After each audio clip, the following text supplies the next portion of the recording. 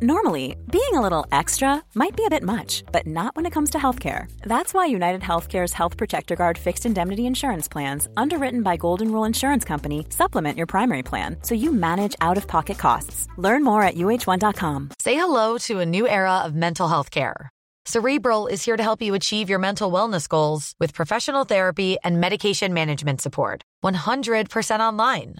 You'll experience the all-new Cerebral Way, an innovative approach to mental wellness designed around you.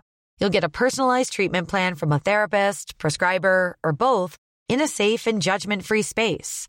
Your Cerebral therapist or prescriber will outline a customized plan with clear milestones along the way, so you can get to feeling your best. With Cerebral, you're not alone in your mental health journey. We're here to empower you to live a fulfilling life.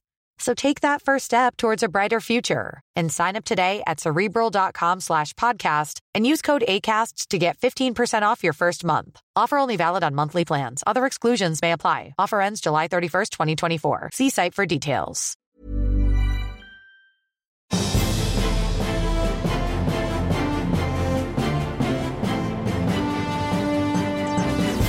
Hello and welcome to Any Stupid Questions, the podcast where we haven't had enough of experts, but in about half an hour an expert will have had enough of us. I'm Carrie Quinlan, sitting in for Danielle Ward, who can't be here because she's with Idris Elba. Joining me to explain banking is the personal finance editor of the Financial Times, Claire Barrett. Hello. Hi. And I'm also joined by comedians Olivia Lee and Gareth Gwynn. Hello. Hello. Hello. Hi. Now, no one listens to the end of podcasts for things you want to plug, so I'm going to give you 5 seconds to plug something now. No more than 5 or people will get bored. So, Olivia, plug something, please. My podcast on Radio HaHa called Frank, which launches on Valentine's Day. Gareth. I have recently presented an archive on 4 on BBC Radio 4 called Gareth Gwynn's Alternative Archive. It's on BBC Sounds right now. Claire, would you like to plug something? Yes, I present the FT Money Show, which is the FT's weekly podcast about personal finance every week, where we try really hard to make personal finance accessible for people who don't like doing it. So, right, let's get straight into it. First question. Claire, why shouldn't I withdraw all my money from Nationwide and put it with the tinned goods and toilet paper that I'm stockpiling for Brexit? The instinct to put cash under the mattress and take it out of the bank. Now, when have we seen this happen before recently? Northern Rock, 2008. The run on the bank. People panicked because they knew that there was something wrong within the financial system. Turned out they were right. And naturally, everyone thinks, I must get hold of my money, take it out of the bank. But that creates huge problems for the entire banking system, because the money that's in bank accounts, like we can see it on our phones or on our statements or whatever, but it's not all physically there. The bank doesn't have to keep all of it. It's quite a difficult concept for people to get their heads around. But what it does mean is that if everybody took all of their money out of the bank all at the same time, then we wouldn't have a financial system. So that would obviously be quite bad, because then things like credit wouldn't exist. We wouldn't be able to apply for a mortgage or get a credit card or buy now, pay later. So all of those kinds of things are connected to a bank judging on your risk and ability to pay back a sum of money in the future, which is why they're lending out the money that they have. Now, if you're worried about what will happen to your money if we do see things get quite sticky during the Brexit process, be reassured that all of the UK banks, through the Financial Services Compensation Scheme, mean that your deposits are protected per bank up to £85,000. So if you've got less than... It. Yeah, I know. I was going to say... Wait, sorry, I'm going to have to make a call. This is a big problem. Although, if you're older, you've got retirement savings, do watch out, because there's been so many mergers and acquisitions between the banking groups since 2008, where several of them went wrong. For example, RBS and NatWest are the same thing. That's the same bank. So that's 85,000 across. Exactly. Right. Also, people like M&S Bank, Marks and Spencer's, lots of people have got an account with them. Trustworthy, M&S. And also vouchers. You get discounts. Yeah, exactly. But they're operated by HSBC. And so if you've also got money with HSBC, then if in the unlikely event, she says, that the banking system collapsed, you'd only be able to get one lot of £85,000 back. And not But I two. want my other £85,000. What happens to the rest of it? It's just, sorry, it's gone. The amount actually have it back. goes up and down. A while ago it was £80,000, but because of the shift in the euro, because this is European regulation that's given this protection to us, they had to move the protection up because sterling had fallen in value. And Paul Lewis from Moneybox actually campaigned for that, which I thought was very clever. So you can split them. So I can put £84,999 in one bank, Yep. and £84,999 in another bank, and Yeah. they're both safe. And presumably you've done. Of course 84,900. Yeah, of course. I have a question. How many people actually have that in savings? Is that quite a common thing, or what's the average amount that people have as a saving? That's roughly? a great question. It's a good question. I can give you some insight into that. I would say a very small percentage of the UK population has wealth of that amount based on things like the ONS Wealth and Assets Survey. The ONS, Office for National Statistics, keeps a record, which it's been doing since 1963, of the average household savings rate, like how much of the money that's coming into the household through all the people who work is actually saved rather than going straight out the door.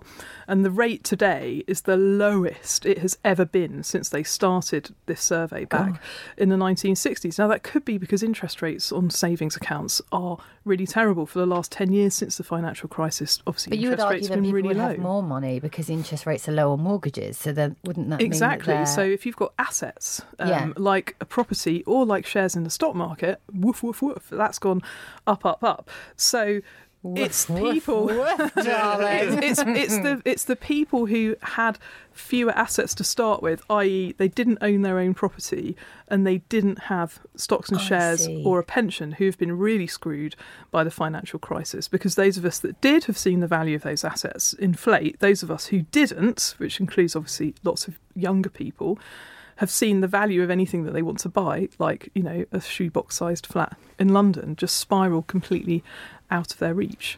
But the question that you originally asked was how many people have got £85,000 in a bank account. I was struck by very interesting statistics from Goldman Sachs, who are trying to break into the UK retail banking scene.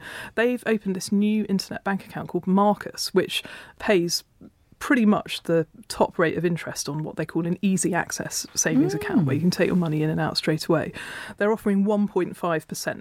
They will accept deposits up to £250,000. So Fine. obviously, if you They only protect 85 grand. let's all apply at once. You're only protected up to that level. That's true, but there was a really frightening statistic about the average balance that people had put into these accounts, just because people had thought, right, great, we'll put all of our spare cash in there, and it was tens of thousands of pounds was the average balance. So there are people with large amounts of cash savings sitting around, and it may well be because, like the rest of us, they might not be stockpiling, but they might be thinking, if things go a bit awry in the next couple of months, maybe the stock market falls, maybe I'll need money to quickly do something. Maybe if they work in the City of London, they're worried about losing their jobs. Lots of people are, and lots of big institutions are shipping their bankers out to Europe and America. Right, so they're making it easy access, basically, Yeah. so they can just grab it. Grab and leg it. your cash, grab it and leg it. Yeah. Wow. That was Ken Dodd's excuse. Gareth.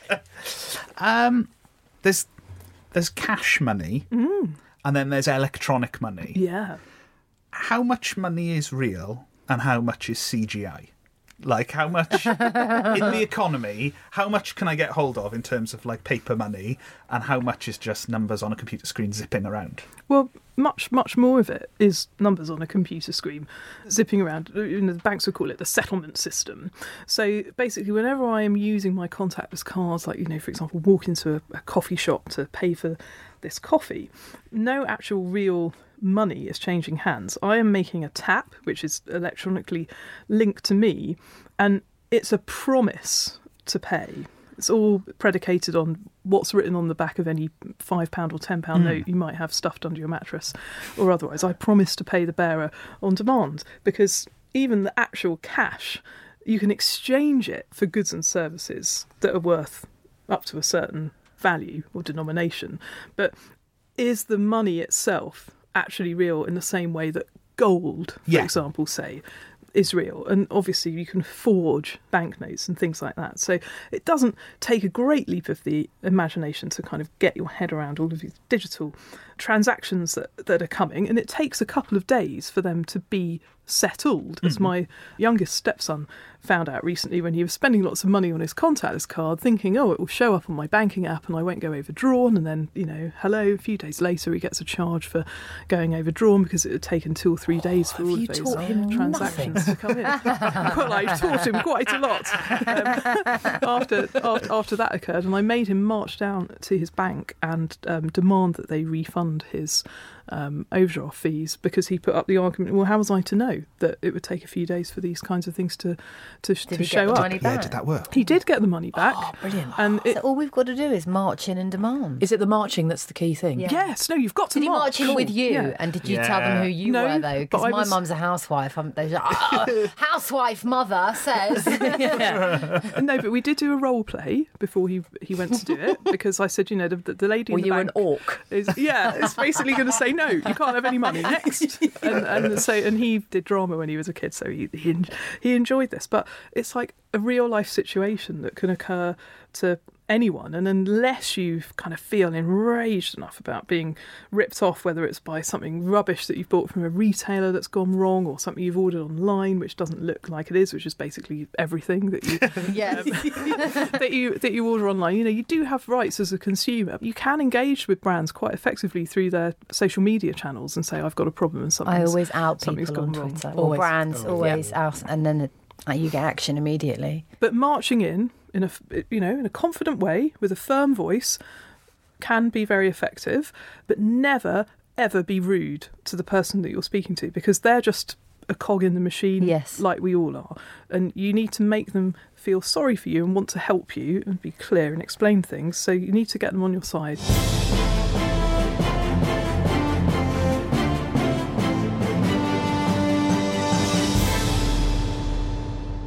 So given that on banknotes and stuff it says, I promise to pay the bearer, that means that all money is imaginary. Can we imagine it better?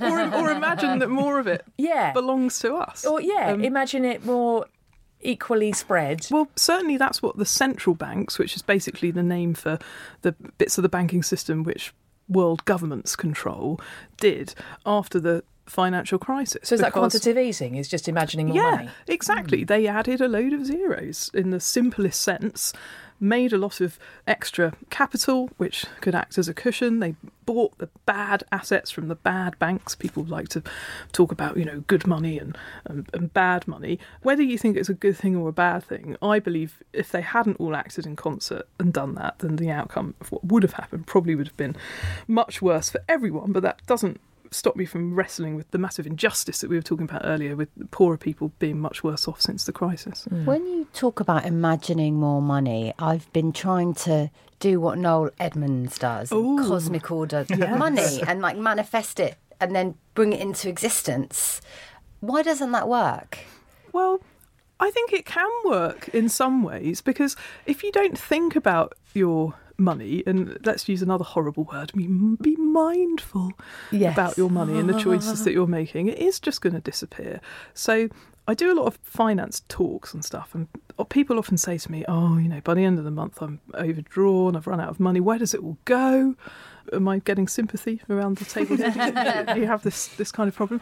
And it's never been easier with the advent of all of these digital banking services to find out exactly where your money is going. Now, the old-fashioned way is that you would sit down, like my mum and dad did, as I observed when I was growing up, because it's their fault that I'm a personal finance journalist, because they didn't have any money, so they had to be really good at this stuff. And they would go through with a ruler and pen, line by line, everything that was on their bank statement, everything that was on their credit card statement, and sort of reconcile it and be like, yes. And my mum used to take cash out of the cash point at the beginning of the month and have 4 envelopes, which she used to put in different cookery books, which I was aware of but never stole from. I just wanted to know her I system. think having cash is a better system, because I haven't had cash on me since about 2015. Yeah. Everything is done on a card, and I think because of that, you're less mindful of what you're spending. I completely agree with you. And it's harder to keep a track of, especially with the little delays that can creep into the system. So what my mum did was she had the cash for week 1, and when that was spent, that was it. And then it was cash for week 2. So that was how they kind of like restricted their budget. So but that's, nowadays, I need to buy some cookbooks then. And envelopes, basically. With cash. With cash. Yeah. On a smartphone now, you can, with various different Challenger Bank accounts, you can set up limits and say, I only want to spend, say, £200 on groceries this month, or £300 on eating out, or £50 on coffee. And the digital banking system, it can tell what you're spending on your card, which category it falls into. So you don't need to do any kind of like complicated spreadsheet.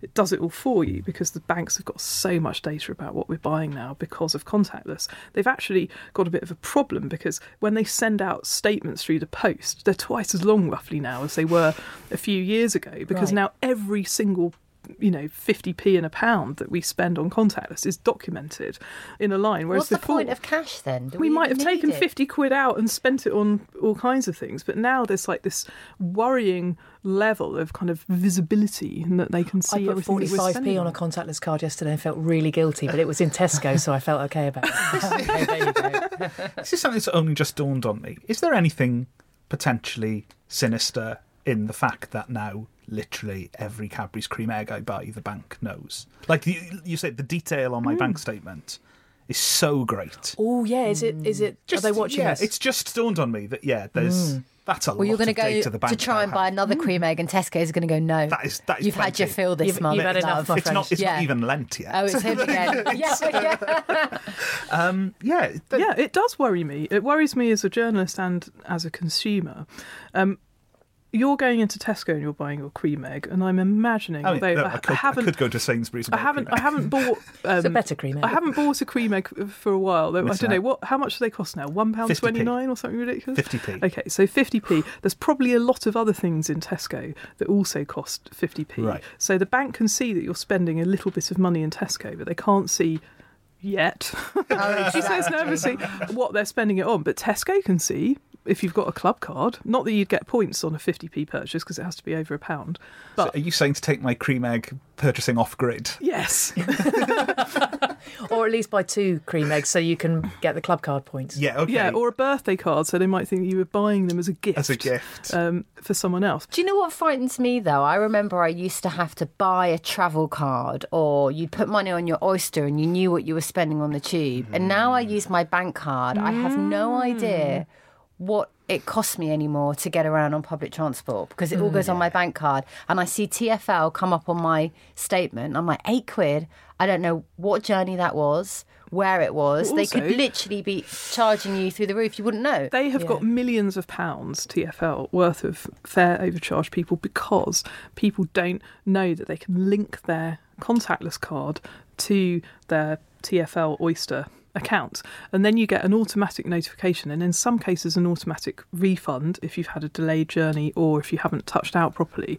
And I go and check mine every couple of months, because normally I have to do an expenses claim and say, I've come here, I've gone there, I've done this, and you can see very easily on that when they have charged you for, I think it's like something ridiculous, like 10 or 11 quid if you don't tap out properly when you leave a station, and if it's really crowded. See, I have no idea. It's really easy to do that. So they've got all of this cash. We shouldn't be using our bank cards, really. Well, use them because it's useful. I tell you what people really shouldn't use, though, particularly in Liverpool Street Station around 8 a.m. when I go through it most days, is the bloody iPhone Apple Pay thing, because it just causes enormous queues, because it takes about 5 seconds for it to work, and everyone's just in the queue thinking, you and your smart Apple Pay on your phone, the rest of us standing I'm still impressed by a smartphone. No one needs to show one of them off now. Yeah. I'm more impressed if someone's got an old Nokia. Always. That's... Yeah, or an A to Z. Yeah. Or the wizard man. I've seen him. He put the Oyster, the thing that makes it work, he put in the tip of a wand, so he can go up to the Oyster reader and go, Halakazam, and it lets him through. If you're enjoying Any Stupid Questions, you could always leave a review somewhere and tell other people about it. 5 stars would be nice, but feel free to give it 1 star if you went to school with Danielle and didn't get on.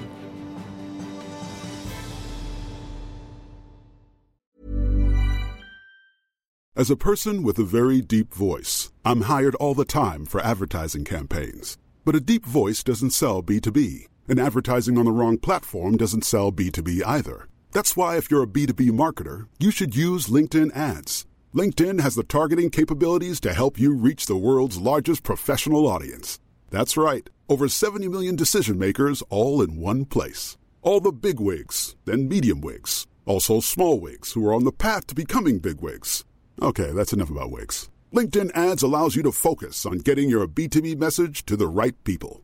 So, does that mean you should use ads on LinkedIn instead of hiring me, the man with the deepest voice in the world?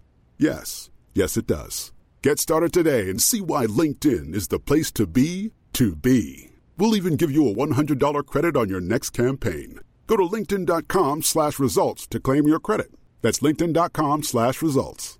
Terms and conditions apply. Tired of ads barging into your favorite news podcasts? Good news. Ad-free listening is available on Amazon Music for all the music plus top podcasts included with your Prime membership. Stay up to date on everything newsworthy by downloading the Amazon Music app for free or go to amazon.com/news ad free. That's amazon.com/news ad free to catch up on the latest episodes without the ads. Millions of people have lost weight with personalized plans from Noom. Like Evan, who can't stand salads and still lost 50 pounds. Salads generally for most people are the easy button, right? For me, that wasn't an option. I never really was a salad guy. That's just not who I am. But Noom worked for me. Get your personalized plan today at Noom.com. Real Noom user compensated to provide their story. In 4 weeks, the typical Noom user can expect to lose 1 to 2 pounds per week. Individual results may vary. We mentioned challenger banks, and I'm slightly fascinated by them. Are they the future, and can I start one? Well, it is easier than ever before to get a banking licence, which is what you need to get from the Financial Conduct Why Authority. is that?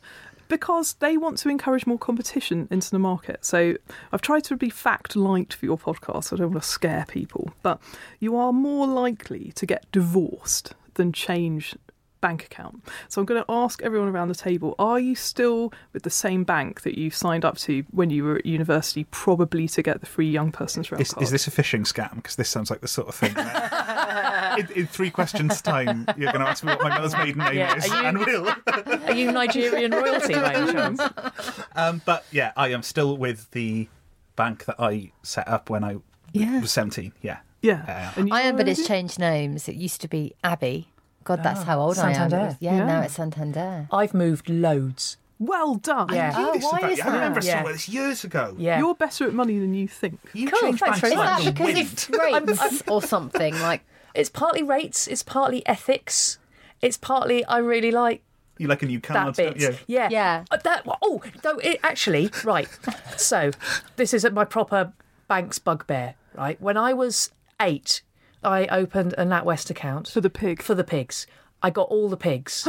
Why don't I get anything anywhere near as good as the pigs now that I'm in my 40s? Have you still got the pigs? Because they're worth a fortune on eBay. I have still got the pigs. Maxwell got smashed. Oh, yeah. He's but easy to replace, though. And my mum did stick him back together. I was like 20. at the How time. much could I she was get really for the upset. pigs? Oh, I'd have to Google it, but with hundreds of pounds. If you've got, I think If there this were ends 5. up being the best piece of financial advice you get today, Yeah. I'm furious. The thing is, I'm never going to sell them. They're the crowning achievement of my life. This is not the first podcast It's like I've mentioned them Beano on. annuals. Like, that's the pension. The best banking freebie that you can get is still the young person's rail card for students who are Right. opening an account. It's all for And young people. And they What about share middle-aged the women? love. A different one will get it all the time. But the challenger banks, are they the future? Well, I would say yes, because they're giving customers what they want and quickly, in a way that the banks who are shackled by all of these pretty ancient IT systems through different mergers and acquisitions have all been cobbled together, with bits of wire and sellotape we can but imagine. If we think back to TSB, one of the biggest online banking outages ever, some say the biggest that we've ever seen, that caused such a hideous problem, not just for customers who couldn't access their accounts, but who were predated on by fraudsters, just because the bank didn't handle the situation at all well. People were therefore taking advantage, phoning up saying, oh, we're calling from the TSB fraud department, you need to move your money to another account, there's been this big problem online, and they use enough information about something that's real, that it's got enough of the grain of truth about it to trick people into doing that. Now, TSB's had to pay out, over £100 million so far in compensation to customers, and that is great. But this is very much kind of old banking, if you like, and new banking, digital banking, the challenger banks, they're so desperate to attract us as customers because it's really hard to get British people to change their bank account. They're offering really quite amazing perks. Now, if you go on holiday abroad, then the biggest one is that you'll be able to spend money on your card abroad very cheaply, because a lot of people don't know that if you just spend your contactless, keep going on plastic while you're in Europe or America, your bank on average will charge you around 2.5% or 3% of whatever you spend on top as a currency conversion fee, which if you're paying £1,000 hotel bill on your card, that's an extra 30 quid bunged on top, which you only find out about once you get home and look at your bank statement. Whereas if you'd paid that on a Monzo, a Starling, a Revolut, whatever other cards are available, you're saving an awful lot of money. So that is a great perk for people, like the budgeting tools that you can get, especially for younger customers. This is all new ways that we can use our data more effectively.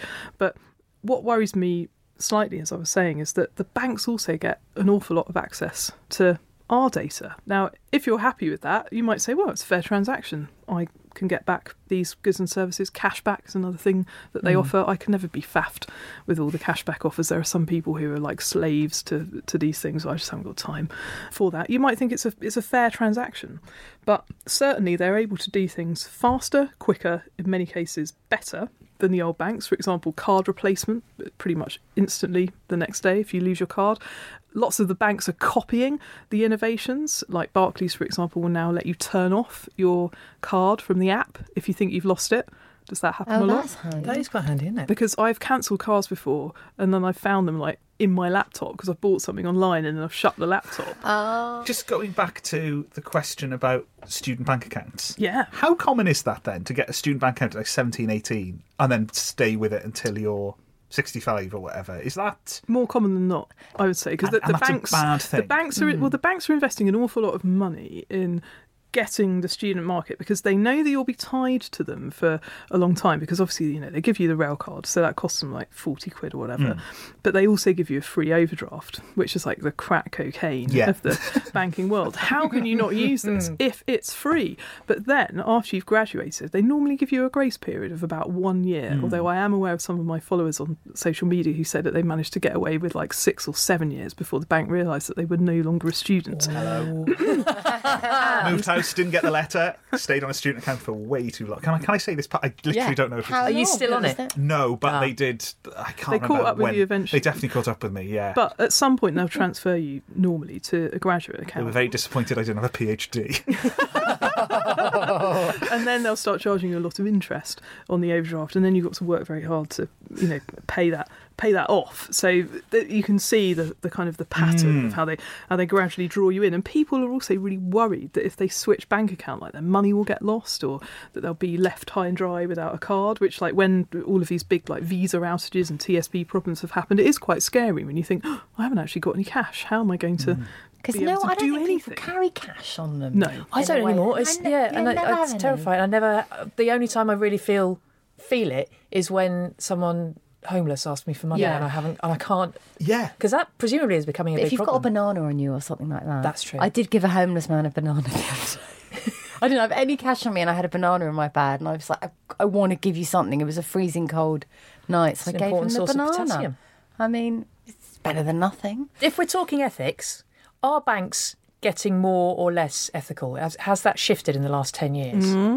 I think that they are getting more ethical, but I think the reasons why they're getting more ethical is because the city regulators and also campaigners are getting much tougher in policing some of their more nefarious activities. So should we start with PPI?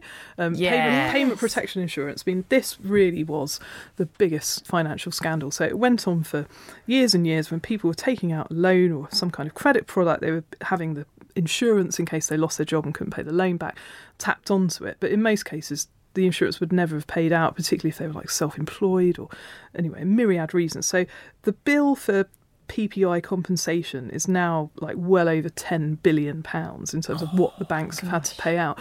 The FT did a story about 7 or 8 years ago, not long after I joined, about how it was causing a boom in consumer spending because the amounts of money that people are getting back for bad PPI, can easily be thousands and thousands of pounds. So like they would just kind of go out and buy a new car. You can make like a big investment purchase with that amount of money coming in. So they've set a deadline now of August where you have to get your claims in by. So anyone listening who thinks they might have had it on a mortgage or on a credit card, get hunting, have a clear up of all of your old paperwork, could save you a lot of money. But so there was that big scandal, but then the more recent scandals have been overdrafts, and which the Consumer Group have been really, really good. I'm massive fans of which, about naming and shaming banks who actually charge more than payday lenders on overdraft charges, especially for unauthorised overdrafts when you go into the red for a few pounds for a few days. Yeah, so, championship medal to which, and the thing that they're currently engaged in a big battle in, which I write a lot about at the FT, is this thing called authorised push payment fraud, which doesn't sound like fraud, does it? Oh, it's authorised. That's because that's the name that the banks have given it. This is when a fraudster either sends you a text or phones you up and pretends to be your bank and says, I'm afraid that there's been a problem and it's been accessed by a criminal. But if you move your money to this account, also with Santander, then it will be safe. So we're going to text you a one-time passcode and you just need to read it out to me over the phone. And in the meantime, they've hacked into your internet bank. And as soon as you give them the code... Never give your passcodes. Never. All of your money is gone. And the banks consistently refuse to pay out any kind of compensation to this because they say it's authorised, i.e. you are the person who has made that transaction possible, because the digital payment system makes it possible to move large so you don't get your money of money back in the blink of an eye. Hardly anyone has ever got their money back. And we're talking like hundreds of millions of pounds a year. Gosh. The average amount lost is like over £10,000. Hey. So lots of people think there could be, how do they know the right people to target? Is there kind of... Does the fraud go deeper into the bank network because they're getting tip-offs on who may or may not have lots of money resting in their account? The evidence on that is fairly inconclusive. But what there is a lot of evidence of is that the banks need to do so much more to protect us when we think a fraud is happening.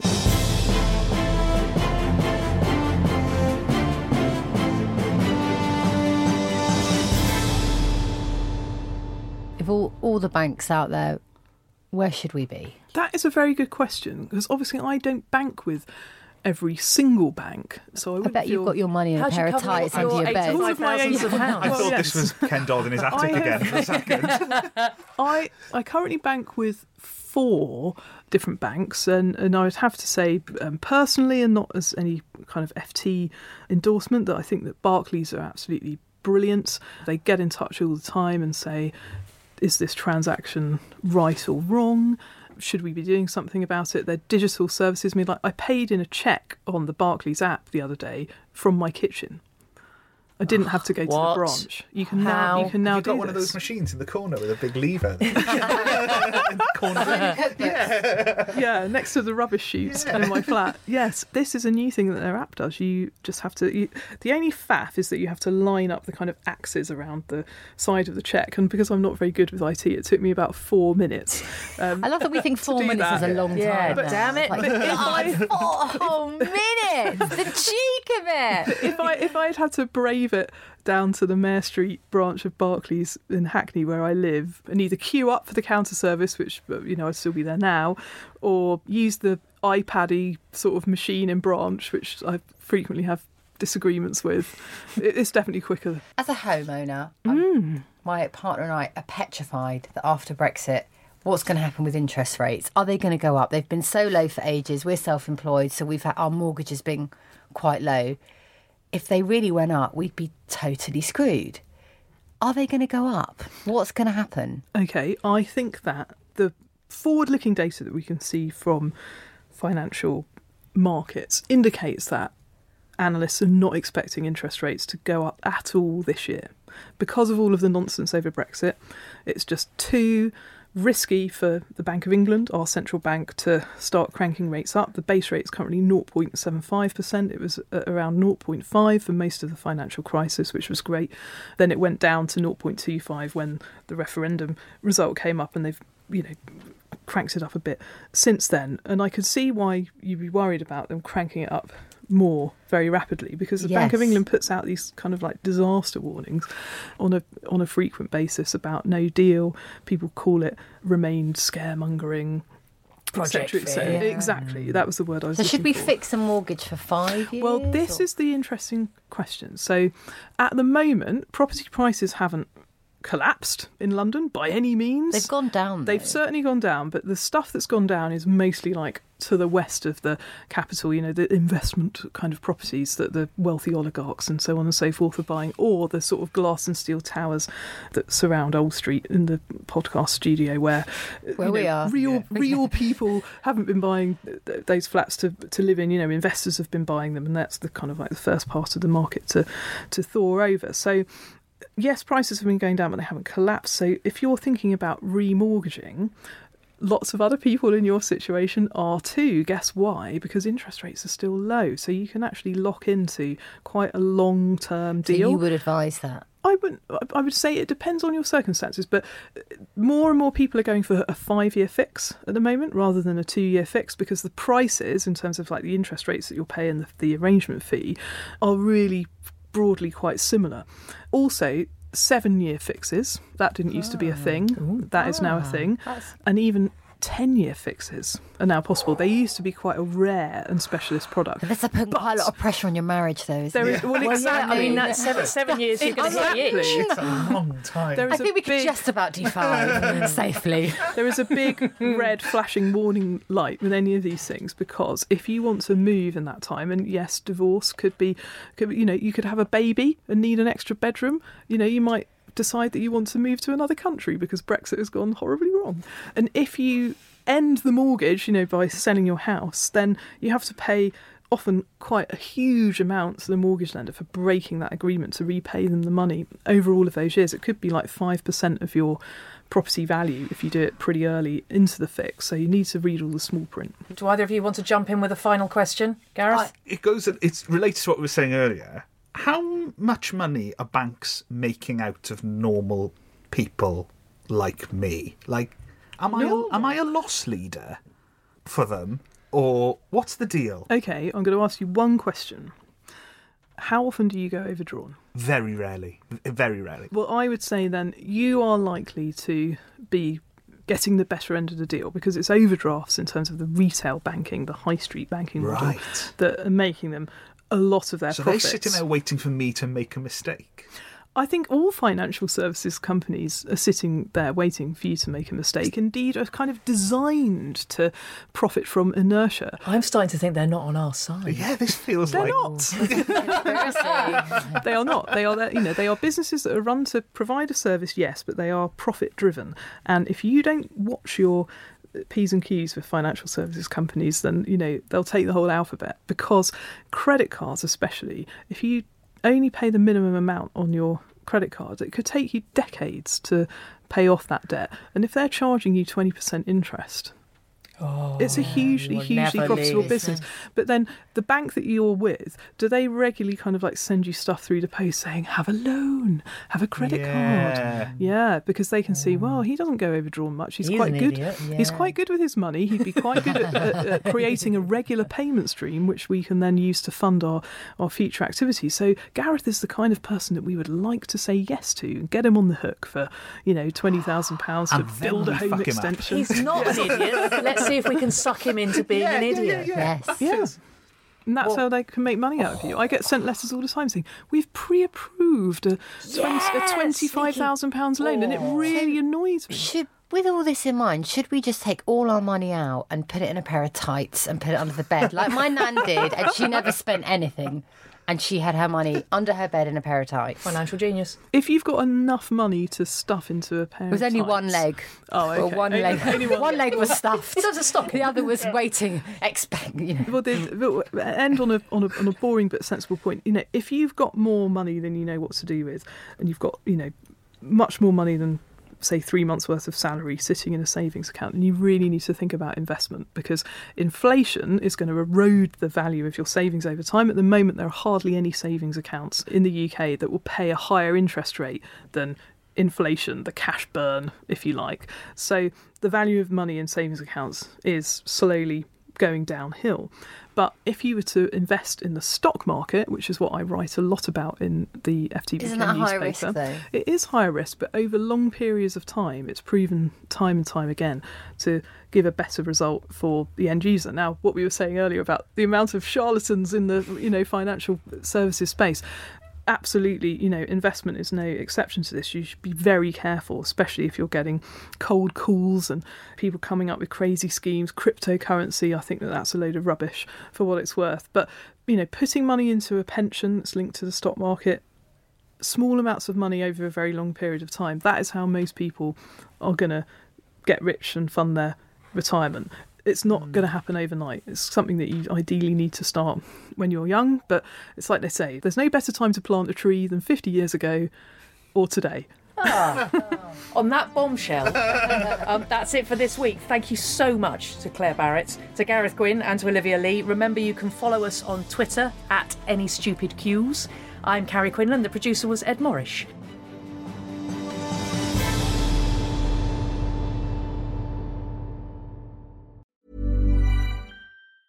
Tired of ads barging into your favorite news podcasts? Good news. Ad-free listening is available on Amazon Music for all the music plus top podcasts included with your Prime membership. Stay up to date on everything newsworthy by downloading the Amazon Music app for free or go to amazon.com/news ad free. That's amazon.com/news ad free to catch up on the latest episodes without the ads.